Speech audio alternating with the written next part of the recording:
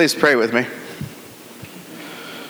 Heavenly Father, we give you thanks for this time of the year as we prepare for your coming at Christmas. Lord, we thank you that coming was not just a historical event in the past, but is something that we look forward to in your final coming in the flesh. May we be found in you, and may we be found ministers of your justice. Amen. Please be seated.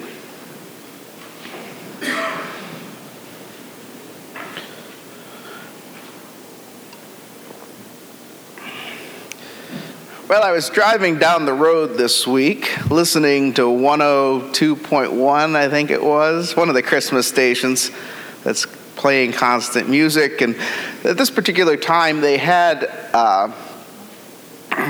they were playing also people's memories of Christmas.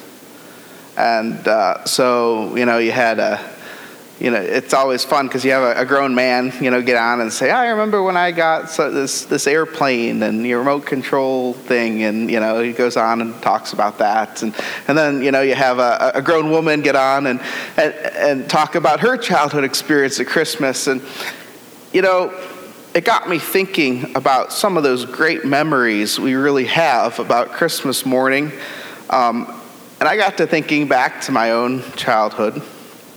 There were many of those moments. I want you to think with me right now about one of those moments in your past. What's one of the happiest Christmases you've ever spent? And think about who was there.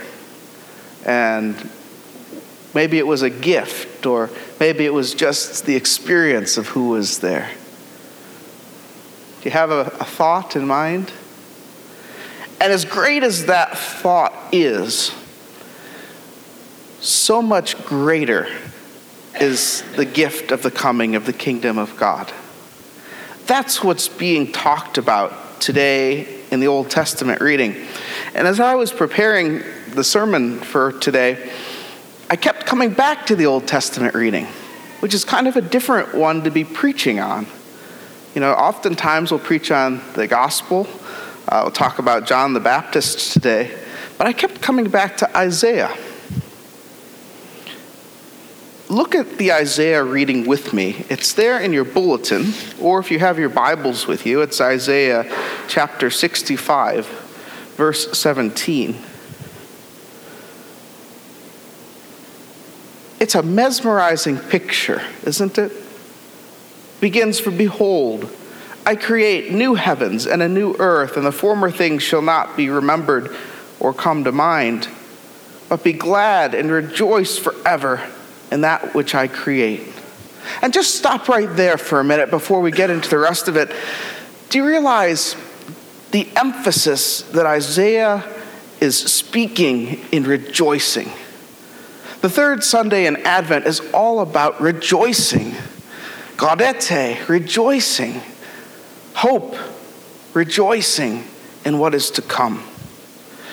No less than 3 different times in these first couple verses of chapter 65, Isaiah uses the Hebrew word gilah, which means to have joy or rejoice down in your very depths. Why? Why do we have such joy? Well, we go on with the passage and we see what does God's new creation look like. And I just want to highlight 3 things today. Number 1, we see instead of illness and death, health and life. Number 2, we see instead of barren sterility and frustration, fruitfulness. And number 3, we see instead of isolation, a closeness and an intimacy. Those are things that God's kingdom will bring that we don't see in their fullness right now on this dark earth. So let's look together at those, health and life. The first thing is something that people from every generation can identify with. Illness and death replaced with health and life. there's been a constant throughout the generations, and that's that illness does afflict us. As you can see, it's afflicting me at the moment. And maybe some of you too, with colds and worse things, of course, right? Things that don't go away. Things that chronically afflict us. Things that bring sorrow and suffering. That's not part of the new creation. And of course, death, which we've all experienced, the loss of a loved one, that's not part of the new creation. Look at Isaiah 65, verse 20. No more shall there be in it, that is the new creation, an infant who lives but a few days, or an old man who does not fill out his days. For the young man shall die at 100 years old. What's God saying to his people here? That in God's order of things, it's not right that newborns and children die. The saddest funerals that I've ever conducted, and I'm sure you've attended, have been the funerals of children. And there's just something profoundly wrong with the death of children, isn't there? You can't help but to leave puzzled and a little bit shaken, even with the strongest of faith. And here we see that God himself is appalled by such death. That's not how it's supposed to be. Perhaps you've lost somebody young. I know just from talking to some of you that there are parents here that have lost children. Jesus says to you, that's not how it's supposed to be, and that's not how it will be in the redemption of the world. And it's interesting that the verse doesn't stop there, but rather it continues on to talk about the fact that even the death of the aged is not something that God desires or wants. Even that's not something that is supposed to be part of his kingdom. Whereas our world increasingly sees old people, elders, as lacking use and worth, God goes on to say that the days of the old are precious in his sight too, and their health and life too will be redeemed and restored. Did you catch that? An old man, there will no longer be an old man who does not fill out his days, or the young man shall die at 100 years old. That's a long time. Hope, a new kingdom. Secondly, instead of barrenness and frustration, there will be fruitfulness in this new kingdom. One of the many parts of the curse that sin brings upon us is that we don't enjoy fully the fruit of our labor. Have you ever taken time to build something only to have it taken from you or destroyed? We've all probably experienced that as children, right? You build a beautiful sandcastle on the street and then your sibling comes and kicks it over. I know I have. I did that, right? I mean, that's a silly thing, but how does that feel, right? You've put your all into something and then it's taken away from you in a moment. Or perhaps in adult life, perhaps it was a business or a project that you were swindled out of. Or perhaps your coworker took the credit for the thing that you had worked so hard to build and you lost out. That's not part of God's kingdom either. Look at verse 21 and 22. They shall build houses and inhabit them. They shall plant vineyards and eat their fruit. They shall not build and another inhabit. They shall not plant and another eat. For like the days of a tree shall the days of my people be, and my chosen shall long enjoy the work of their hands. What would it be like to purely enjoy the work of your hands, free of frustration and barrenness, free that someone else, from the idea that someone else will come and take part of it, or all of it? These things do happen naturally in our fallen world, but there are worse things too. There's things spiritually that are taken from us as well. You see, as being part of a fallen people, part of a sinful people, we not only have things stolen from us, from other people, but we're driven to want justice where it's not. And yet, in Leviticus, the Old Testament law, God promises that there will be a lack of justice right now because we spurn his commandments. This is Leviticus chapter 26, verse 15. If you spurn my statutes and your soul abhors my rules, so that you will not do all my commandments, but break my covenant, then I will do this to you. I will visit you with panic, with wasting disease and fever, and consume the eyes and make the heart ache. And you shall sow your seed in vain, for your enemies shall eat it. So what's going on right now historically with God's people in Isaiah is that they have abandoned God. They've spurned his ways. They despise his rules. They've gone after other gods, and therefore God is using these injustices to bring them back to him. And certainly, sometimes, that is the bigger point, to bring us back to him. This is certainly the case in the Hebrew people's time, but it also remains true for you and I.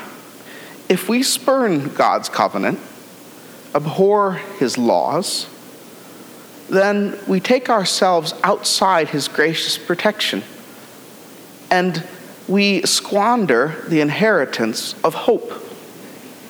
And that's not what we're supposed to do.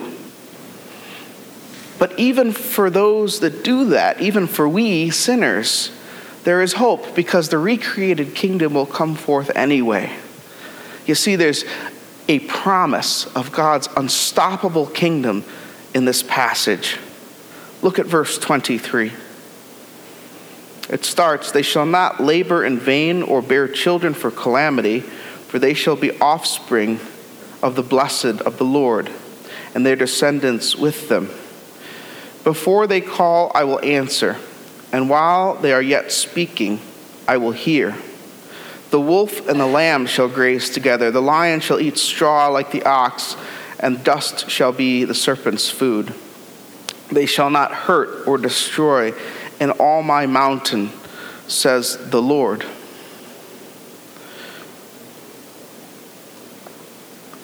So there's a promise here, and this is the gospel, this is the grace, that even though we turn away from God and spurn his commandments, we are desired by God. God desires to have us back with him, which takes us to the third point, that no longer will there be isolation, but rather closeness. In God's kingdom of hope, there won't be isolation, there won't be loneliness, there won't be things that isolate us from each other and from God. Have you ever felt far from God? Do you ever feel like he's far away? Have you ever felt that about another person? Do you ever feel alone and trapped in yourself? This is not part of the new creation, and God promises it.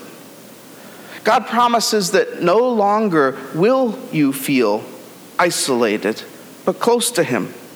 And we see a seed of that promise revealed in the Holy Spirit being within us. That we can't run from God. We can't, though we might feel far from him, he's never far from us.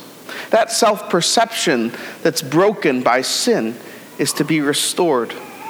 You know, even some of the great saints felt isolated from God.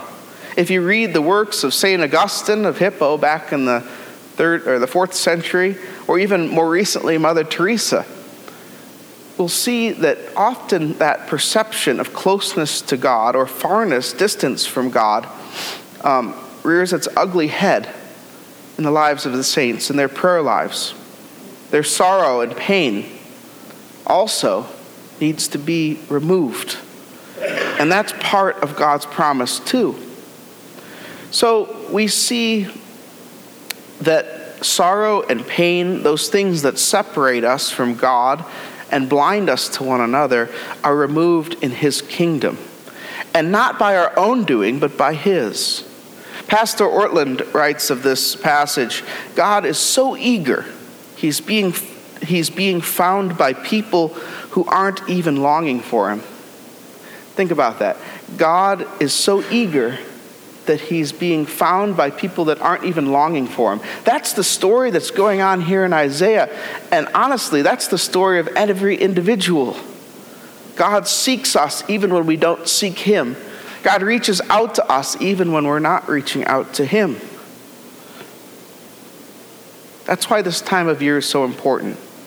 Because it's once again a time where we reach out with the gospel, with the action of Jesus, broadcasting that idea that Jesus came into the world. Jesus invaded our space, even when we weren't asking for it. And you might be thinking, well, I have a hard time seeing those glimpses of hope right now. You might be thinking, I struggle to see the kingdom, and part of it is because I'm a follower of Jesus. Well, yes, it's true. Being a follower of Jesus doesn't right all these things immediately. But at least we have that seed of hope because we know how things end. Scholar and commentator Oswald writes, although we do not yet enjoy the promise to the full, we may experience the promise of God's new creation in embryo. For the believer must know that nothing is in vain in God. We may still weep. We may still have failed hopes, blighted dreams, and lost children. But we do not work for ourselves. We work for God. And when that is the case, we may know that He who's telling our story is catching every tear in His bottle and will use even our sorrows to accomplish His good. So we know that we're not alone, and so we know that we don't sorrow for no reason. And so we take hope. Friends, our call is to live in the hope of Christ. Live in it. When others wonder why you're so hopeful, tell them. That's all evangelism is. That's all sharing Jesus is. And yet if you're not living in it, how can you turn around and tell people, follow me? If you're walking around all despondent and in sorrow, without any hope, why would anybody follow you and me? Live in the hope of Christ, precisely because that's where we are in this season, and that's who you are in Jesus. It's not superficial. It's not happy, clappy. It's not that we don't suffer. Don't hear that. But it's that we know the one who redeems everything and will make all things new. Think back to that greatest Christmas memory that you thought of at the beginning of the service, beginning of the sermon. What was it? The best is yet to come. Remember that. When all will be redeemed. That is our hope. Amen.